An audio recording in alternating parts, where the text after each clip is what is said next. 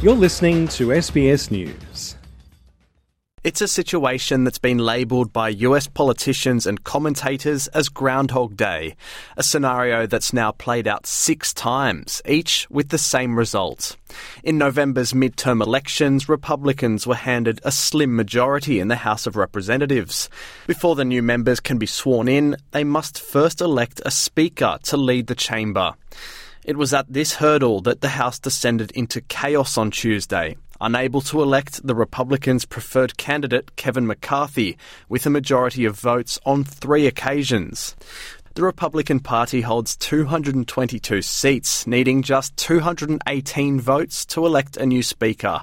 But a group of around 20 right-wing Republicans have refused to back the candidate preferred by the majority of their party.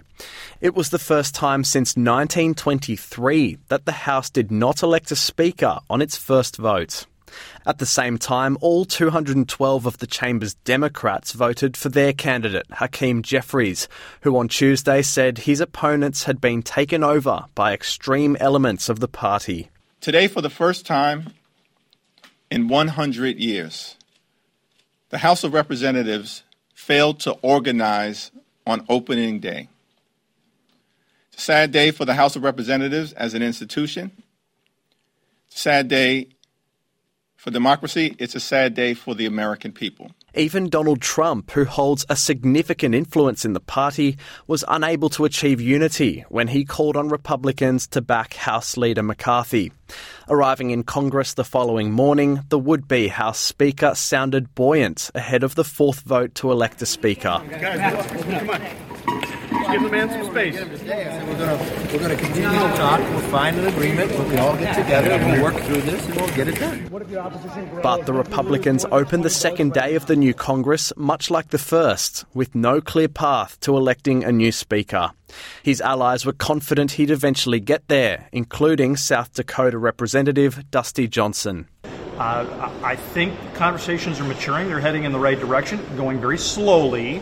So I would tell everybody not to draw too many conclusions from any developments in the next 24 hours, because I think what's going on the surface is not always very indicative of what's going on behind the scenes. Florida Republican Michael Waltz was far more scathing of his colleagues who refused to back Representative McCarthy. I mean, we voted for McCarthy, or 90% of us. But again, it's not about him. I mean, that's what we keep telling these 20. They're opposing the rest of us.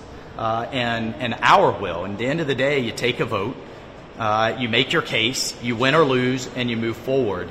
And that's why it's unacceptable and it's frustrating. On the other side of the chamber, Democrats said the bumpy start to the new Congress pointed to what difficulties would lie ahead for the Republicans who are now in control. Outgoing Speaker Nancy Pelosi referred to the Capitol riots in 2021. Thank God they weren't in the majority on January 6th.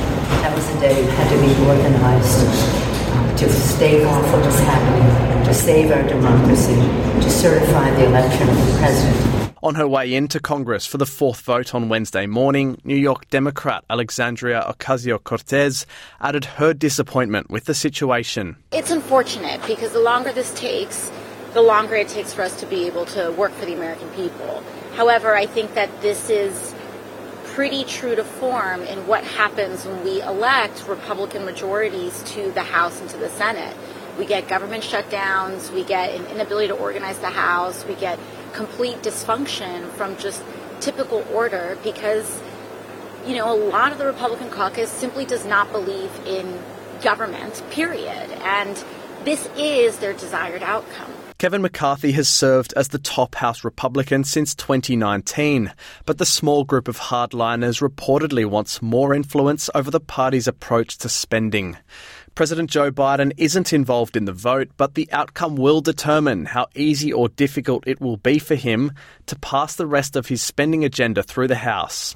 Before he departed the White House for the state of Kentucky on Wednesday morning, the president said the crisis was not a good look for the country. I just think it's a little embarrassing it's taking so long in the way they're dealing with one another. And the rest of the world's looking. They're looking at, can we get our act together? Back on Capitol Hill, the 4th, 5th and 6th rounds of voting all produced the same result. The House of Representatives clerk, Cheryl Johnson, confirmed the widely expected outcome. No member-elect having received a majority of the whole number of votes cast, a speaker has not been elected. Back in 1923, it took the House 9 rounds of voting before it elected a speaker. Kevin McCarthy has now fought through 6, with the last 3 coming after the appeal from former President Trump.